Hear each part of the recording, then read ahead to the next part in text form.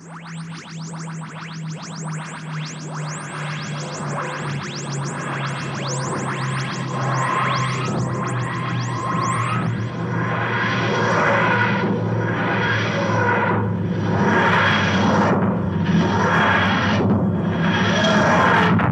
and welcome to the Who's He podcast with me, Phil. And me, Paul. And on this week's show, we're going to be doing a Target novelisation, and we have selected the Five Doctors. And the reason we've selected the Five Doctors, it's a celebration Doctor Who story, because we're kind of celebrating. This is our 200th episode of the podcast. Yeah. Hooray. Okay, let's move on from that then. So, the bunting has come down already. Yeah. As soon as I said that, it just sort of fell down from the ceiling. Yeah, some of you have been keeping count now. This is actually our 200th episode. Well, it's not strictly our 200th episode. This is actually our 207th episode. There's actually been a few sort of like unofficial quick episodes put out in between. They're not sort of like a classed as canon, are they, really? No.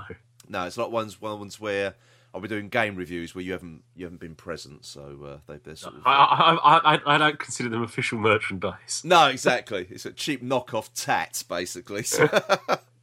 Anyway. They fall apart after you've had them 2 hours. Yes, indeed. Well, they do actually.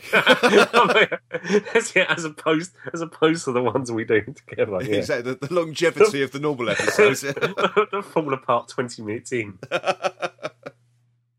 Anyway, let's move quickly on. Let's do some news now. As you know, we've been away for a sort of couple of weeks, haven't we? And we didn't really do much news when we were here last with our commentary episodes, did we? No, mainly because there wasn't. There wasn't any. There wasn't. It was terrible. And surprise, surprise, there's not really that much news, but there's been a couple of interesting things happening. But first off, since we've been away, Peter Capaldi surprised fans at the Doctor Who experience. Now, this is old news to everybody at the moment, but I think it's worth sort of discussing. Have you seen it, Paul? I have, yes. Even with my internet connection at the moment, I have managed to see it. Buffered a few times. I've managed to see it. So, actually recording this over a 56k dial-up modem, aren't we? I thought it was... It's actually a pigeon he's speaking by part, doesn't it? A podcast done purely in Aldis lamp. Yeah, I thought he was brilliant. The way he sort of did it in character all the way through. Yeah. Was marvellous. And what I liked was the Q&A he did in character as well. And especially when he's sort of talking about Susan. Yeah. Where he regretted not going back to see her, and he sort of got upset and sort of tried to move quickly on and start talking about Clara. I thought, what a surprise for the kids that were there. Yeah, it was actually when he was also talking about, you can, if you look very carefully, you can all see a bit of their face when he's talking about the previous Doctors. Yeah. You can all see a bit of their face in mine. And the kid sitting next to him leans right. He does.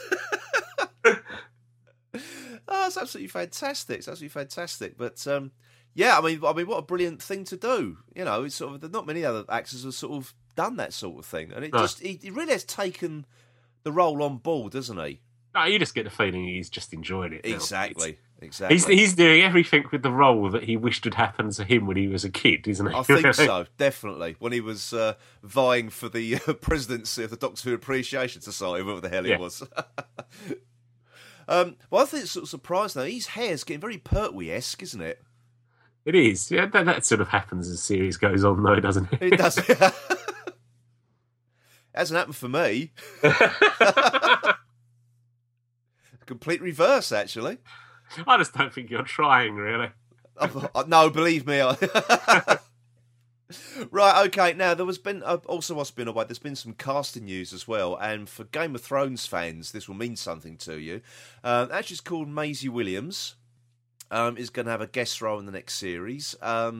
She's going to have a go. She's going to have a go. Apparently, she plays a character called Arya Stark, or Arya. I don't know how you pronounce it, Stark, in Game of Thrones. I've never seen a single episode of it, so it means absolutely nothing to me. But apparently, it's quite a big deal. No, neither have I. People would be surprised if they listened. Yeah, I haven't really got anything else to say on that, really.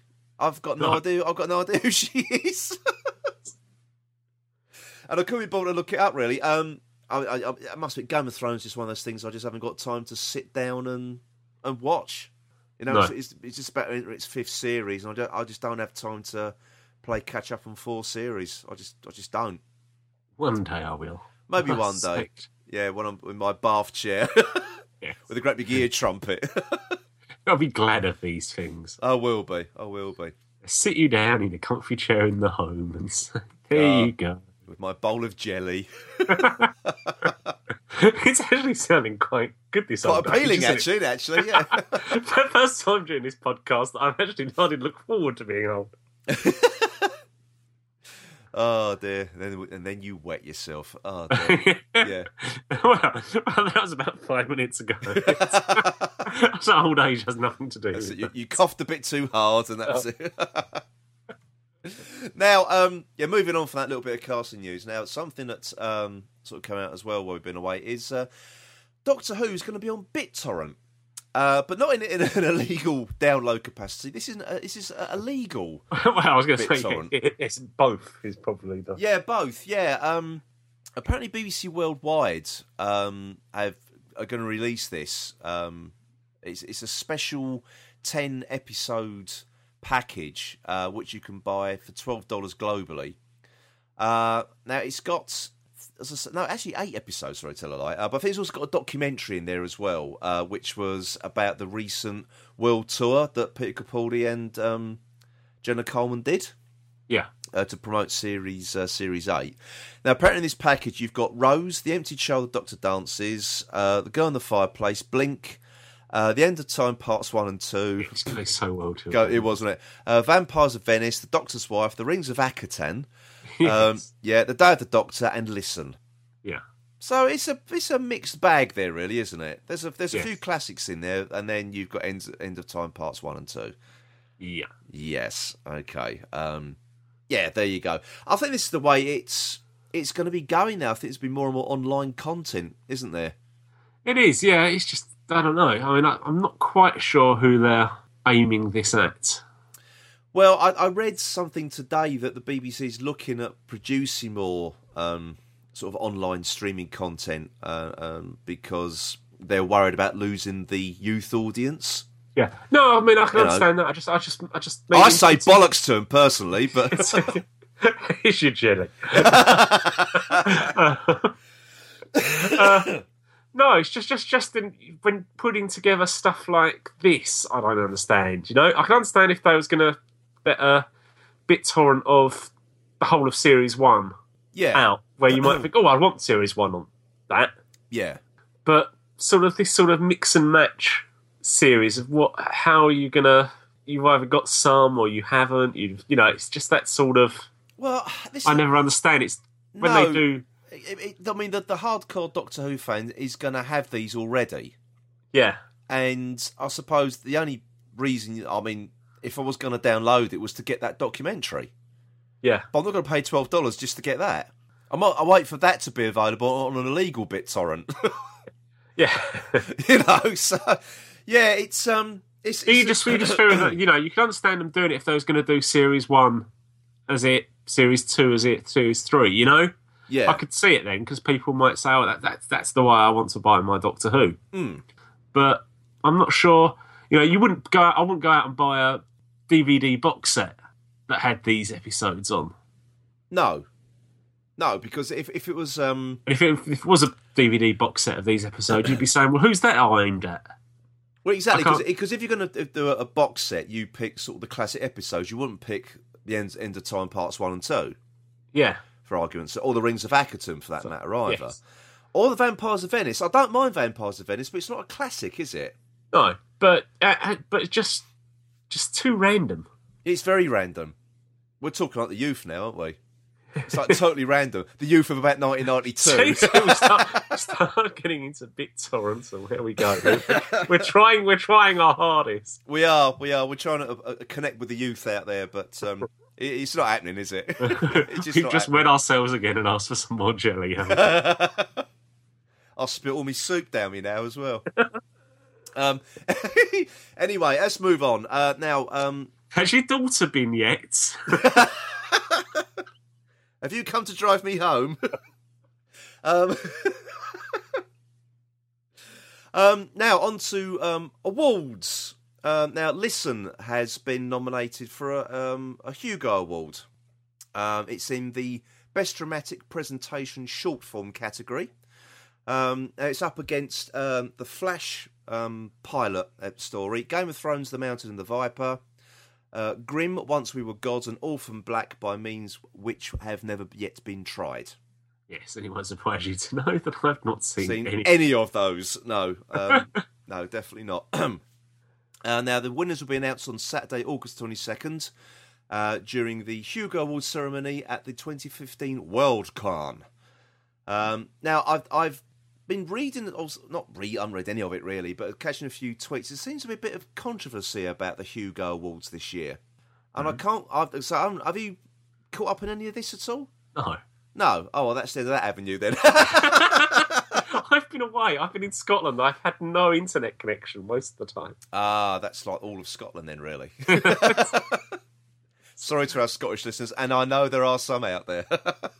Oh, I wasn't being derogatory. I went to get away from it all, and I managed it. You did. You went to the Highlands, didn't you? No, actually. I thought you didn't in the end. I thought you were going to the Highlands. No. What were you doing? Trampling over the Trossachs? That sort of thing. Oh dear. Now, moving on to our last news item, and I think this is the one that's probably got the most people talking.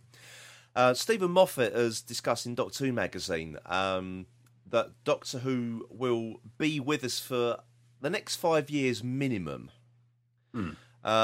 Which is quite interesting. It seems to be its sort of short-term, if you can call 5 years short-term future, has been assured. But after that, it's a little bit vague at the moment. It's not to say it's going to be cancelled, which I think people have gotten a bit of a panic over, and I sort of misread, or I've seen this misquoted a few places as well. It's only going to be on for another 5 years, and they miss out the word minimum another 5 years. What do you think? Do you reckon that it will go on forever, or do you think give it another 5 years and then maybe they'll give it a rest, bring it back? I suspect as long as it's making money for the BBC, they'll keep going and going and going. I mean, can't see. I can't see them stopping doing it. But there's one interesting thing that Stephen Moffat did say. It's actually more difficult to keep finding actors to play the Doctor, or the right actor to play the Doctor. I'm not going to get into the whole, should he be a person of colour, should he be a woman, anything like that. I'm just going to use the term actor, which I think he's right, really. You've got to bring that certain something to the role, haven't you? Yes, but I don't know. If you take it that when Eccleston brought it back, no one knew who Matt Smith was. So 5 years' time is not. I don't know. I don't mean that. This is the problem that everyone sort of. I think that the tabloids keep coming up with over and over again is the fact that every time the actor announces he's leaving the role, they start putting odds on who's going to take on the role, and immediately it's always someone who everybody knows. Yeah. And Matt Smith we didn't know, but that's the thing. It's finding the right actor.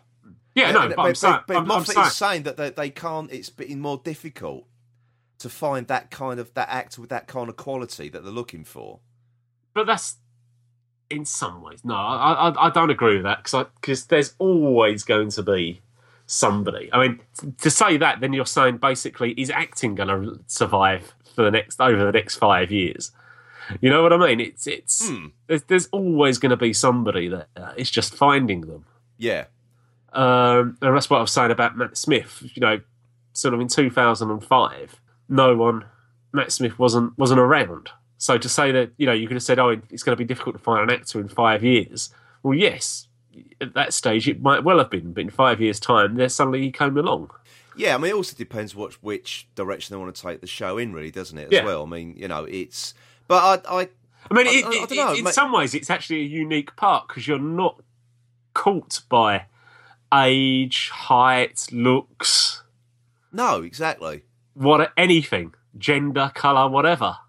Well, I think you now can go in any direction you want. It's got to be the most flexible part on television to cast for. It has really. Yeah, it is now. Anyway, now they've sort of established that a Time Lord can be male or female. Yeah. But yeah, I mean that's a whole nother argument that people could dedicate an entire episode of this podcast to, no doubt. But yeah, I just thought it was an interesting thing that he came up with, really. But this is Moffat talking. Who's to say that in 5 years' time, or even after the end of Series 9, he's still going to be the showrunner? And the fact in this that one of the quotes is Ben Stevenson saying, "We plan to keep it regular in the schedules," and has now left the BBC. Yes, we see. This is the problem with the BBC, because you will get individuals who will champion a particular show. Yeah. And once that person's gone, the next person, whoever steps in, I don't like Doctor Who, or I don't like such and such programme. There's always a new Michael Grade around the corner. Exactly. Well, do you know what? I'm thinking of Mystery Science Theatre 3000.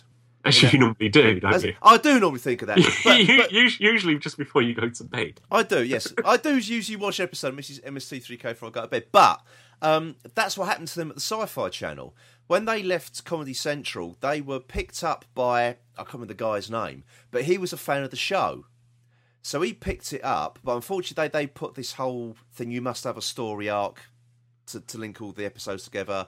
And they had, yeah, that's always been a good idea, hasn't it? Oh, isn't it? Yeah, and but that's not what MST3K did. But anyway, he left, and then the show got cancelled because the incoming person just thought, oh well, it's not the direction or not sort of program we want on Sci-Fi anymore. So and that was the end of that.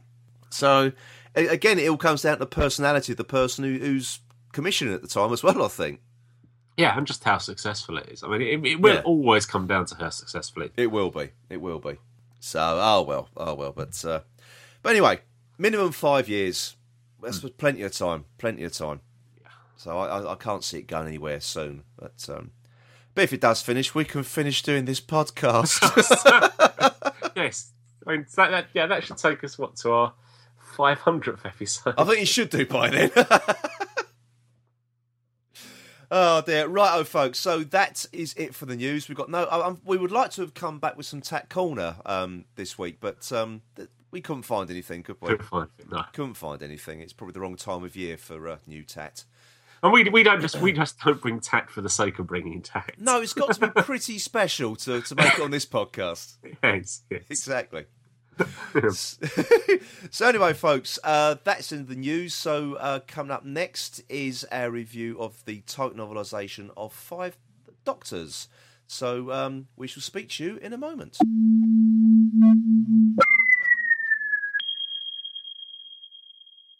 Okay, everybody, it's time for another Target novelisation review, and as we keep mentioning at the beginning of the show, we are doing the 5 Doctors. And it's my turn to kick the proceedings off, isn't it? It is, as we tried to backtrack and find out. Yes, never let it be said we're not prepared. Yes.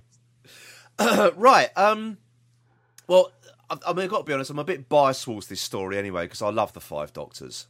I think it's probably sort of like it's what I want out of a celebratory episode of Doctor Who, especially back then. It was a big event for me back in the day, and I've read this novelisation, and I've got to be honest, it's the quickest I've ever read one of these books. Yeah, I just went through it so quickly, and it was only about 144 pages or something, wasn't it? It wasn't me Kindle anyway, but it's pretty short. Yeah, it's a very short book. But I just rattled through it and really enjoyed it, to be honest. I was really surprised at this, actually, because I'm going to say something. I was surprised at how well this story stands up as a book. Yes. I wondered whether my sort of fonder memories for this is just nostalgia for seeing all the Doctors. Yeah. Or the majority of the Doctors. And you sort of wonder, without actually seeing them, and it's just in print, was it going to actually be as interesting to me? Was I going to enjoy it as much? And I think I did, actually. Yeah. It has to be said, for what was a pretty difficult job for Terrance Dicks. He got landed with it, didn't he, pretty much? Well, he did, because they rejected the original Robert Holmes script with the six Doctors, wasn't it? Yeah. and he sort of was sort of parachuted in at the last moment, and didn't know whether he was writing for with the Fourth Doctor in it or not. Exactly. Having to rewrite it. So he's actually come up with something that stands up without the dewy-eyed nostalgia attached to it. It's pretty good, I think. I think so. It's and there's some interesting little changes and sort of additions to the novelised version as well. I think if you start off with the First Doctor. Now, unfortunately, I still, because the Five Doctors, the TV version, is so ingrained in my memory. When I'm reading the book, I'm not seeing William Hartnell. No, I'm still seeing Richard Herndon, which is not a bad thing because I still enjoy Richard Herndon's performance. He's not trying to copy Hartnell in any shape or form, and I found that the book is written not in the manner of Hartnell either. No, if you see what I mean. But what I did like, because if you remember the TV version, you just see the First Doctor walking through a garden. Now, in the novelisation, the Doctor's actually tending the roses because he knows he's about to regenerate, and he just wanted a bit of peace and quiet, and just to basically have a get away from it all before he actually faced up to what was going to happen. Yeah. Well, now where that fits into continuity, I don't know, and I don't care. I just thought it was a nice little thing to do. It was, yeah. I don't know. I mean, I can imagine Hartnell's Doctor doing that. If you know what I mean, just having a bit of a, doing something like in your retirement. You know how you expect something. It's sort of like, oh, when you retire, it's time for you. I'm going to get out and tend the roses and. So you think he was sort of there, and then eventually Ben and Polly come and grab him and take him off to the pole to. Yeah, exactly. Yeah, I just like what he did with that. I really do. Yeah, and obviously the big change that the story begins off with. Obviously, you don't get the clip of Hartnell doing his "One day I'll come back" speech. No, it starts off with what you now know as a Barusa, getting the game set up, the game of Rassilon set up, and it's sort of then it's sort of that's sort of like your prologue, isn't it? Yeah, should you have said spoilers there? I don't know. I don't know. I'm not going to say for a bloody sort of 30 years old, for Christ. We've also reviewed it as a commentary. Commentary as well, exactly. So it's not even new to us as a podcast. No. But one thing one noticeable thing I found about Hartnell's, or sorry, the First Doctor, I should say, in the book, is that Dicks seemed to make his character a little bit softer towards Tegan than he was in the TV version. Yes. Yeah. Because there's that bit in the TARDIS where the First Doctor says, right, well, I'll have to go into the tower. And Tegan says, well, I'll come with you. And in the TV version, he says, oh, well, if you must. It's sort of very sort of sneers and sort of disappointment that, that she's going to go with him. But in the book, he smiles at her and says, oh, thank you. Yeah. He's glad of the company. He's glad that she's volunteered to come with him. And she's shown the spirit. The spirit, exactly. And I like that. I thought it was... And again, I can imagine Hartnell's Doctor doing that as well. Yeah. Now, whether that was something that was in the original script and they said, oh, well, no, they sort of misremembered Hartnell, because there wasn't a lot of Hartnell stuff about then, was there, to sort of to rewatch. So maybe that was a last-minute change or something, I don't know. Or it was something that Dicks felt he had to put right in the book. Yeah, although the book apparently came out before. Yeah, the date was 24th of November 1983. Yeah. I can't remember, when was the televised date? It was one day before, actually. Yeah. It was the 25th, wasn't it? Yeah. So, it does make you... Well, okay. So, well, when it was obviously filmed, he'd have seen it. At what stage he would have gone back and made corrections, either to the book, having seen edited versions or whatever, I don't know. No, I don't. I'm just trying to quickly scan to see when it was actually filmed, but I can't actually see anything here, actually. No, I can't see what... not without reading through absolutely bloody everything. But, oh well. I mean, I think the second Doctor and the third Doctor were pretty much as you see on the screen, weren't they? There was nothing really different. Not particularly, no. But one thing that he did put right, which was the teeth and curls line. Yeah, well, what you actually suspect is how it was written. It's not how he put it right. Oh no! It's how John Pertwee. Yes, he pinched it. He pinched it, didn't he? Because have you read Liz Sladen's autobiography? Yeah.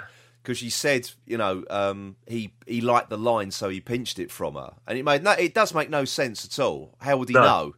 He hasn't regenerated at that point in his timeline. So it's the right version of events, isn't it? So yeah, I mean, he's put in the extra bit that she says you became all teeth and curls, and he shuddered. Yeah, visibly appalled by the prospect. Teeth and curls? Well, maybe I did, but I haven't yet. Yeah, which I think is better. It's much better. You imagine the third would shudder. The third Doctor would be visibly appalled to know that he's turned from a suave dandy into what he probably envisioned as having big teeth and curly hair. So. Yeah, sort of grinning lunatic. Yeah. Now the other thing, obviously, that because we're doing this, we always talk about the DVD and the novelisation as well here. Which version of the DVD did you watch? Did you watch the original or the special edition? I watched the original. Same here, because I thought that would be closer to the book. Mm. But apparently the novelisation features... Now, it says on Wikipedia that it features numerous deleted scenes that subsequently turned up on the special edition of the story.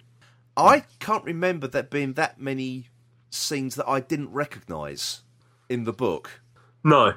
If I'm perfectly honest. The major scenes different to the book would be you actually get Susan being scooped. Now that was the good thing I liked about it. It actually referenced her, Susan Foreman, she's Susan Campbell. Yeah. She married David. And where the Earth is going and whatever. And I thought that was good as well. Put it into context as to what point she'd come.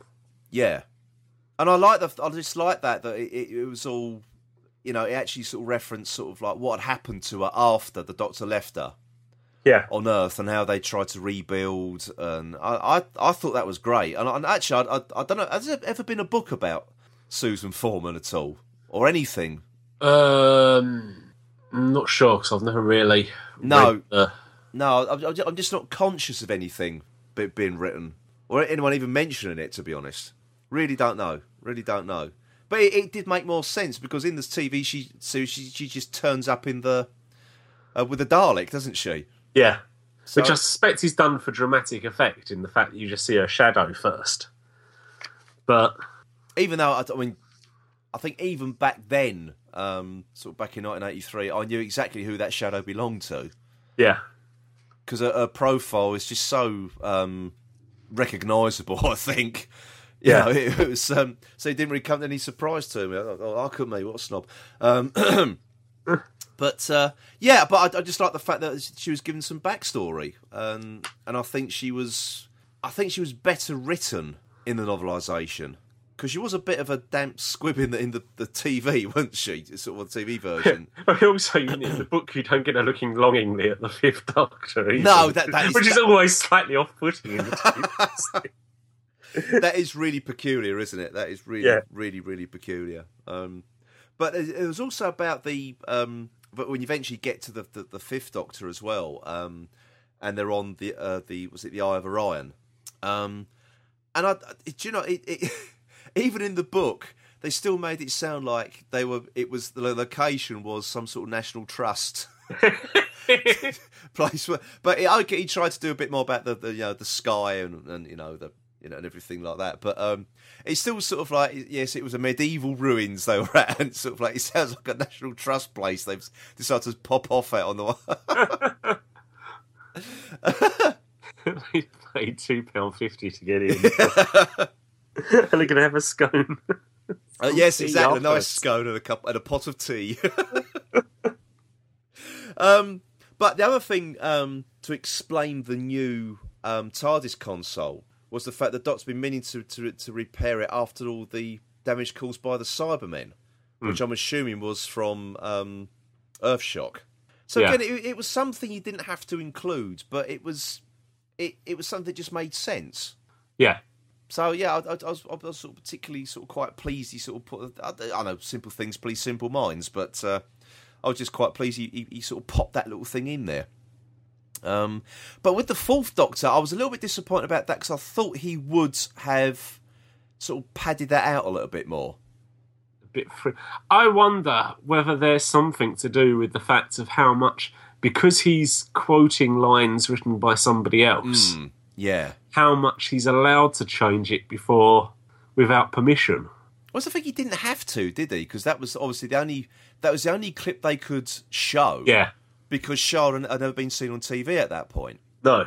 So to us at the time, it seemed to be new content, didn't it? Yeah. But basically, you did get it's word for word, scene for scene, didn't you? Yeah, you did. Yeah. And you wonder, just basically because he had no control over that, so didn't really feel inclined to do anything with it in the book either. No, definitely not. That was such another bit that's been thrust upon him through no fault of his own, and probably late in the day. Very late in the day, I would have thought, yeah. He's just decided, you can just have that word for word. I'm not actually even going to try and work out what the Fourth Doctor would be doing and saying now.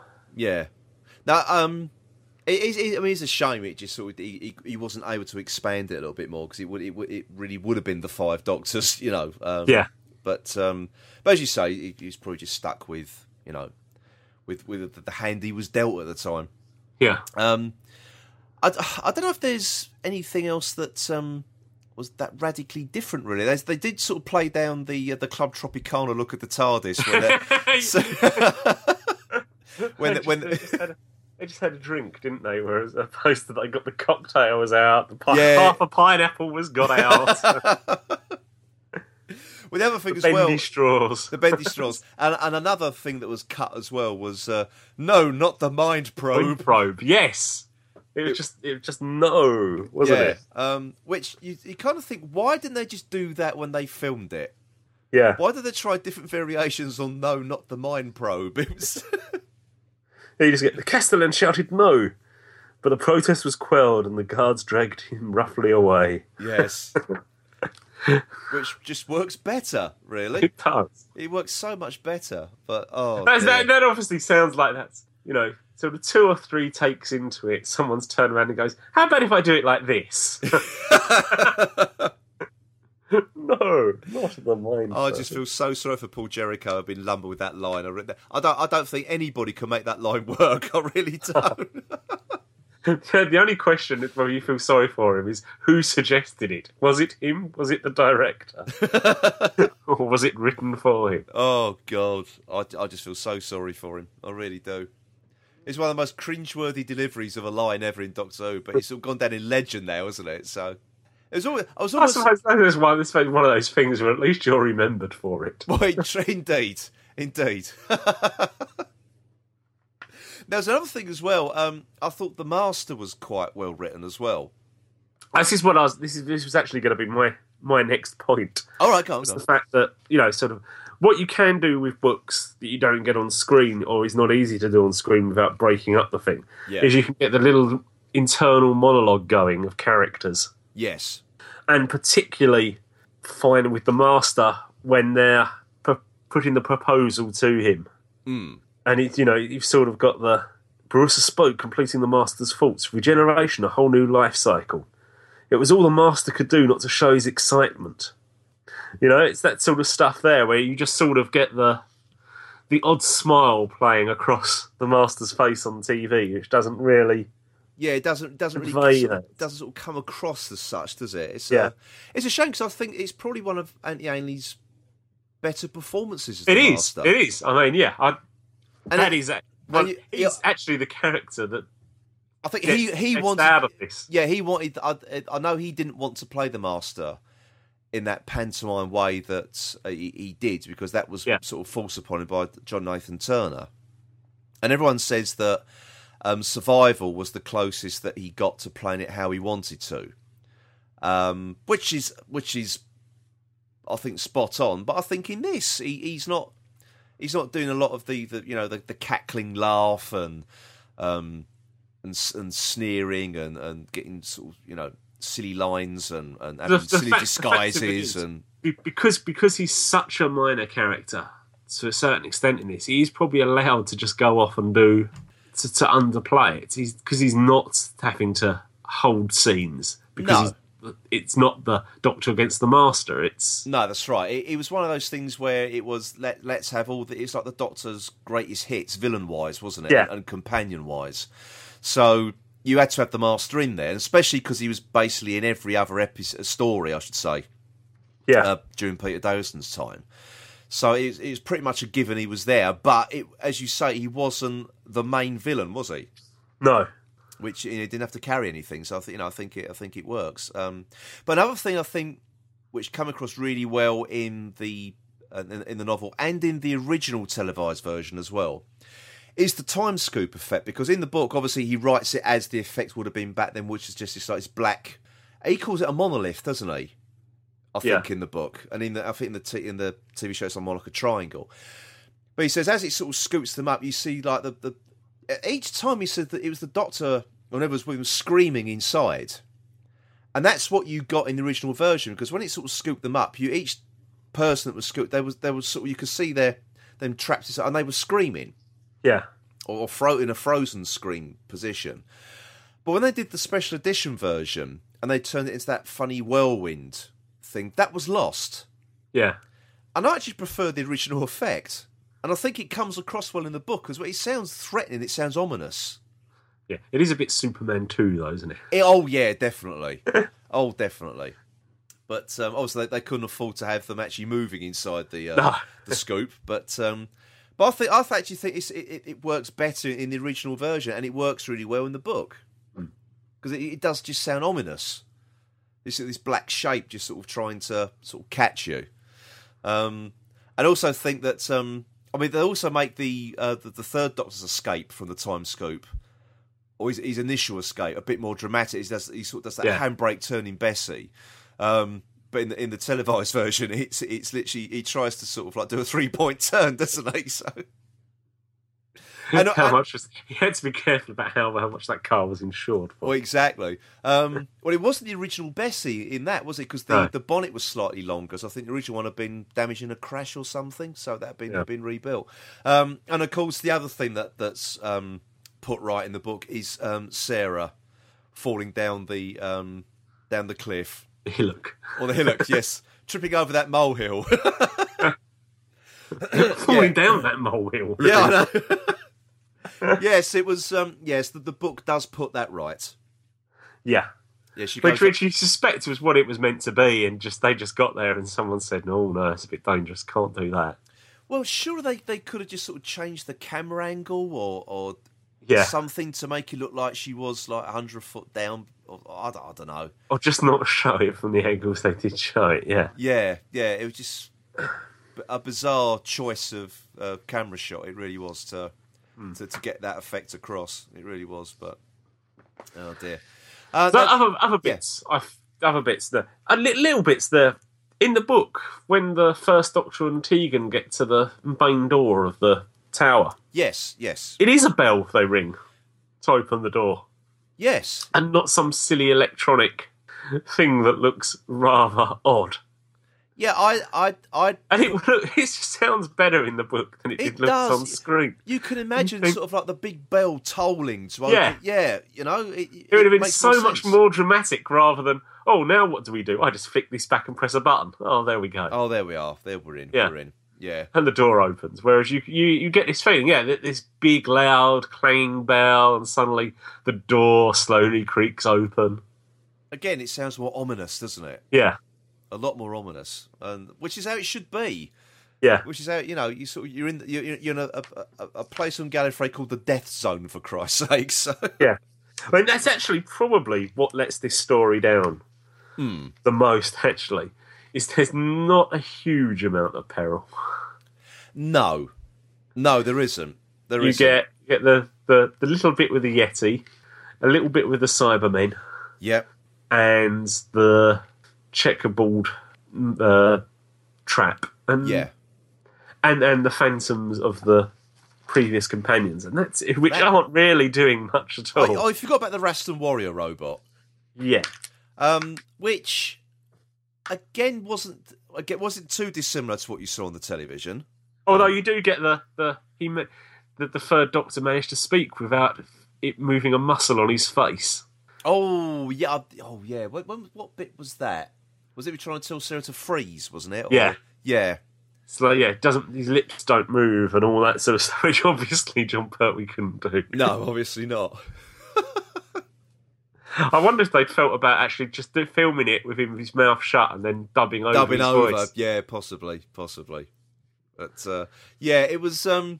But the one thing is that once they get past the Raston Warrior robot and they're going up, sort of like to get to the top of the mountain to sort of do that death slide down onto the top of the tower.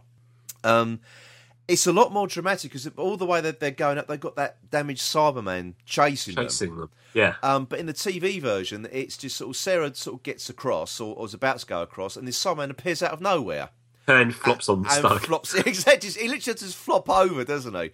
But in the book, he's sort of there's a lot more tension to that, and he's sort of reaching for the rope that's tied on the rock as Sarah's about to launch off, and he hasn't quite got the strength to pull it. Then he expires. And then he flops over. Flops over. Yeah, it's done a lot. It's done a lot better. Well, you've got the Doctor saying to Sarah to hold him off while he's. Yes, indeed. It's like, how? Yeah. What with? Yeah. But what I did like though, because obviously in the TV version, it's he picks up all those spears and the steel rope, which is which is basically the Raston Warrior robot's ammunition, as it's explained in the book. Yeah. Which kind of sort of takes away the mythos of the Raston Warrior robot, really. It seems like he's got his camping gear in the mouth of the cave, doesn't he? So... It does look like he's got camping. I mean, I'm not quite sure as to what he uses, how he conceals that rope and what he uses that for as it's a lasso. What is it? Wild West. I can't say it. Wild West rustling, rat cattle rustler or something, or is he just into Raston robot? Oh God, that's a tongue twister for you. Oh dear. It's either that or bondage, one of the two. But Yeah, maybe that's it. Well, it wasn't that rubber suit after all. So... It was, how many shades of grey was it? The Raston Warrior gimp. But you mentioned the chessboard trap. Yes. Now, what I liked about the book, he tried to sort of it's almost like he had a half-hearted attempt, Terrance Dicks, to try and explain how the pi mathematical equation, where it sort of fitted into how the Doctor or whoever it was would get across the board. Yeah. But he seemed to give up halfway through, didn't he? He got halfway through and then the lasers zapped him. He was, because it did go into quite a convoluted mathematical explanation, which is sort of the first Doctor's thought process. And then he sort of like, the Doctor he got off of it, I've got it. And that was it. It's sort of like, Terrance Dicks backed himself into a corner and thought, if anyone pays this any close scrutiny, I'm screwed. I've come up with a good double line on pi and and now actually I don't think it actually fits, but I'm going to still use it. I did like in the book about saying about how they noticed that the Master wasn't quite going in a straight line. Yeah.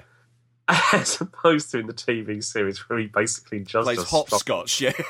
Well, for the first time he goes across, he does basically just stroll across in a straight line, doesn't he?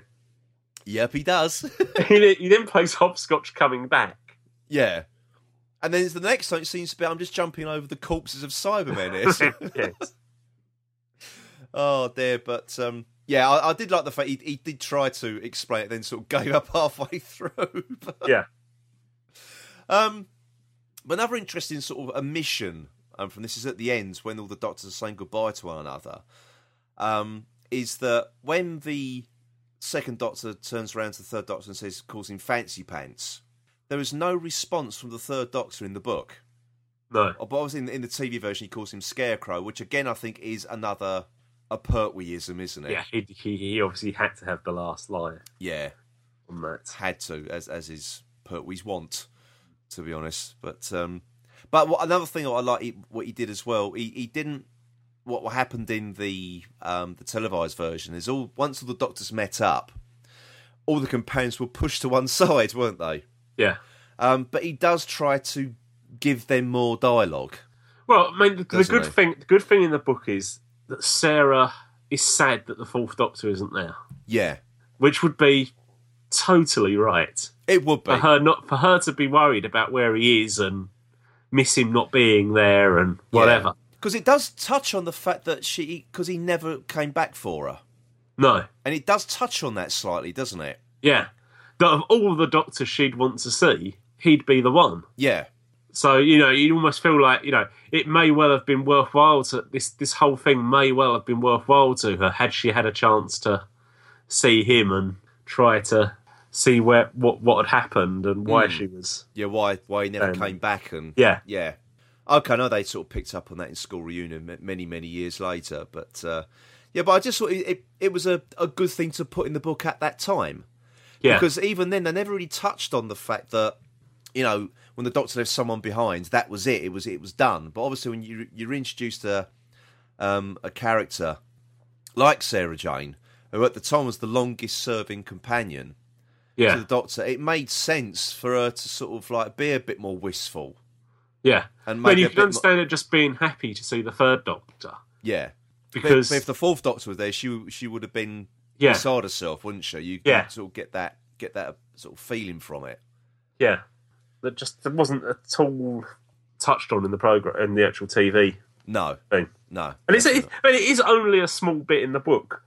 To be honest, it's only a couple of lines in the book, isn't it? But it's enough. Yeah, it's enough that the Target books. I mean, they are very, very sort of like quick. They're not novels, they're novellas, aren't they? Yeah. Really. And they do, especially someone like Terrance Dicks. He does try to put a bit more to the story that obviously they couldn't put into the TV version, either for time constraints or budget constraints or whatever. He just tries to give you a little bit more of a flavour, doesn't he? He does, and that's why I love reading his Target novels. Yeah, I really do. So, and this one didn't disappoint me, to be honest. I really did whiz through this book, and I think it's because I just enjoy the story anyway. I really do just love this story, and I would recommend this book to people. One mistake in the book. Oh, go on. I didn't pick up on this. Well, if not, it may only just be in my version of the book. All right, go.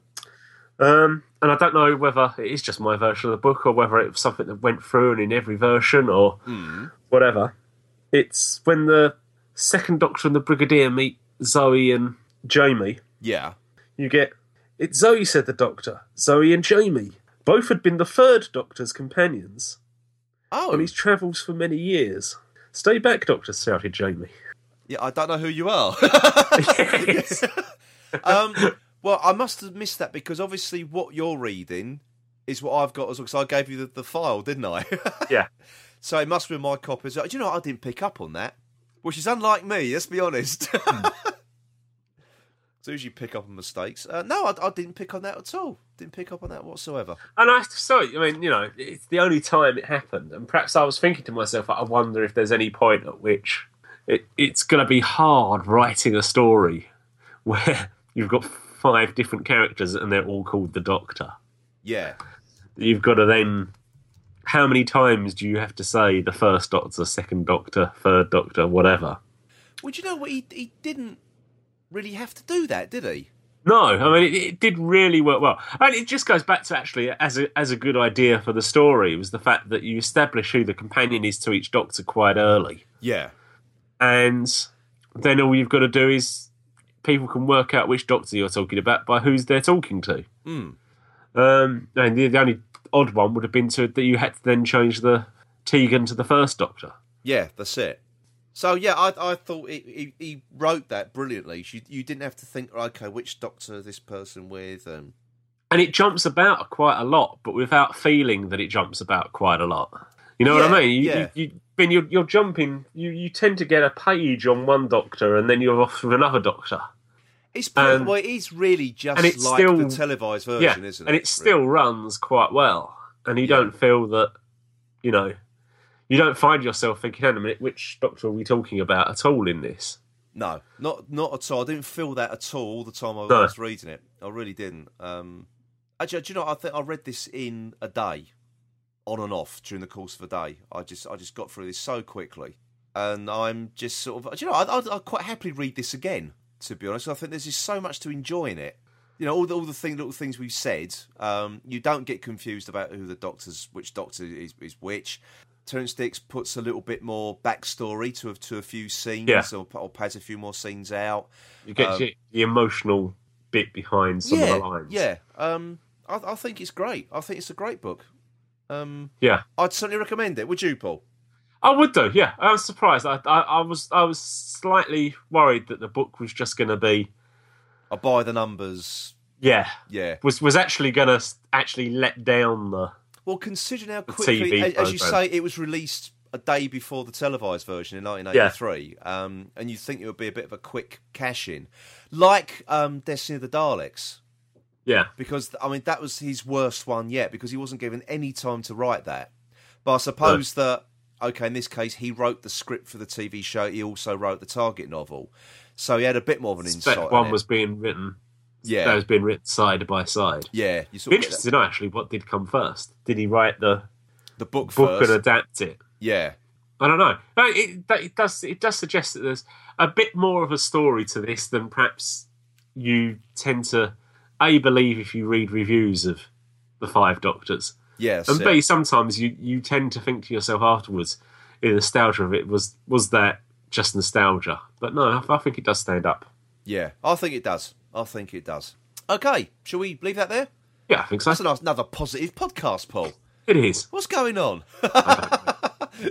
What's going on? Right, okay, so next week then we are back to our Series 2 retrospective. We are. It feels ages since we last did that. It has been ages. Yeah, it has been. It has been a long time. So we are up to Rise of the Cybermen. Yes. Another positive podcast coming on. Or is it? It? I haven't watched this in a long time.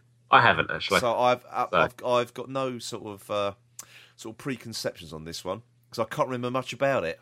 No, if I'm perfectly honest. So that's something to look forward to then, isn't it? Yeah. He says. Okay then, folks. So until next week then. It is goodbye from me, Phil. And goodbye from me, Paul. Goodbye.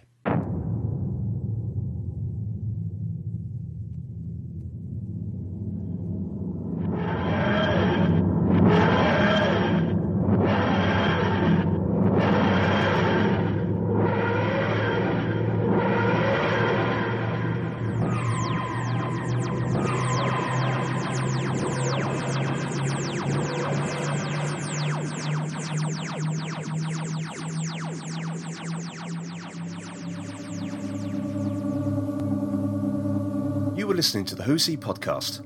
Please visit our website at who's-he-podcast.co.uk.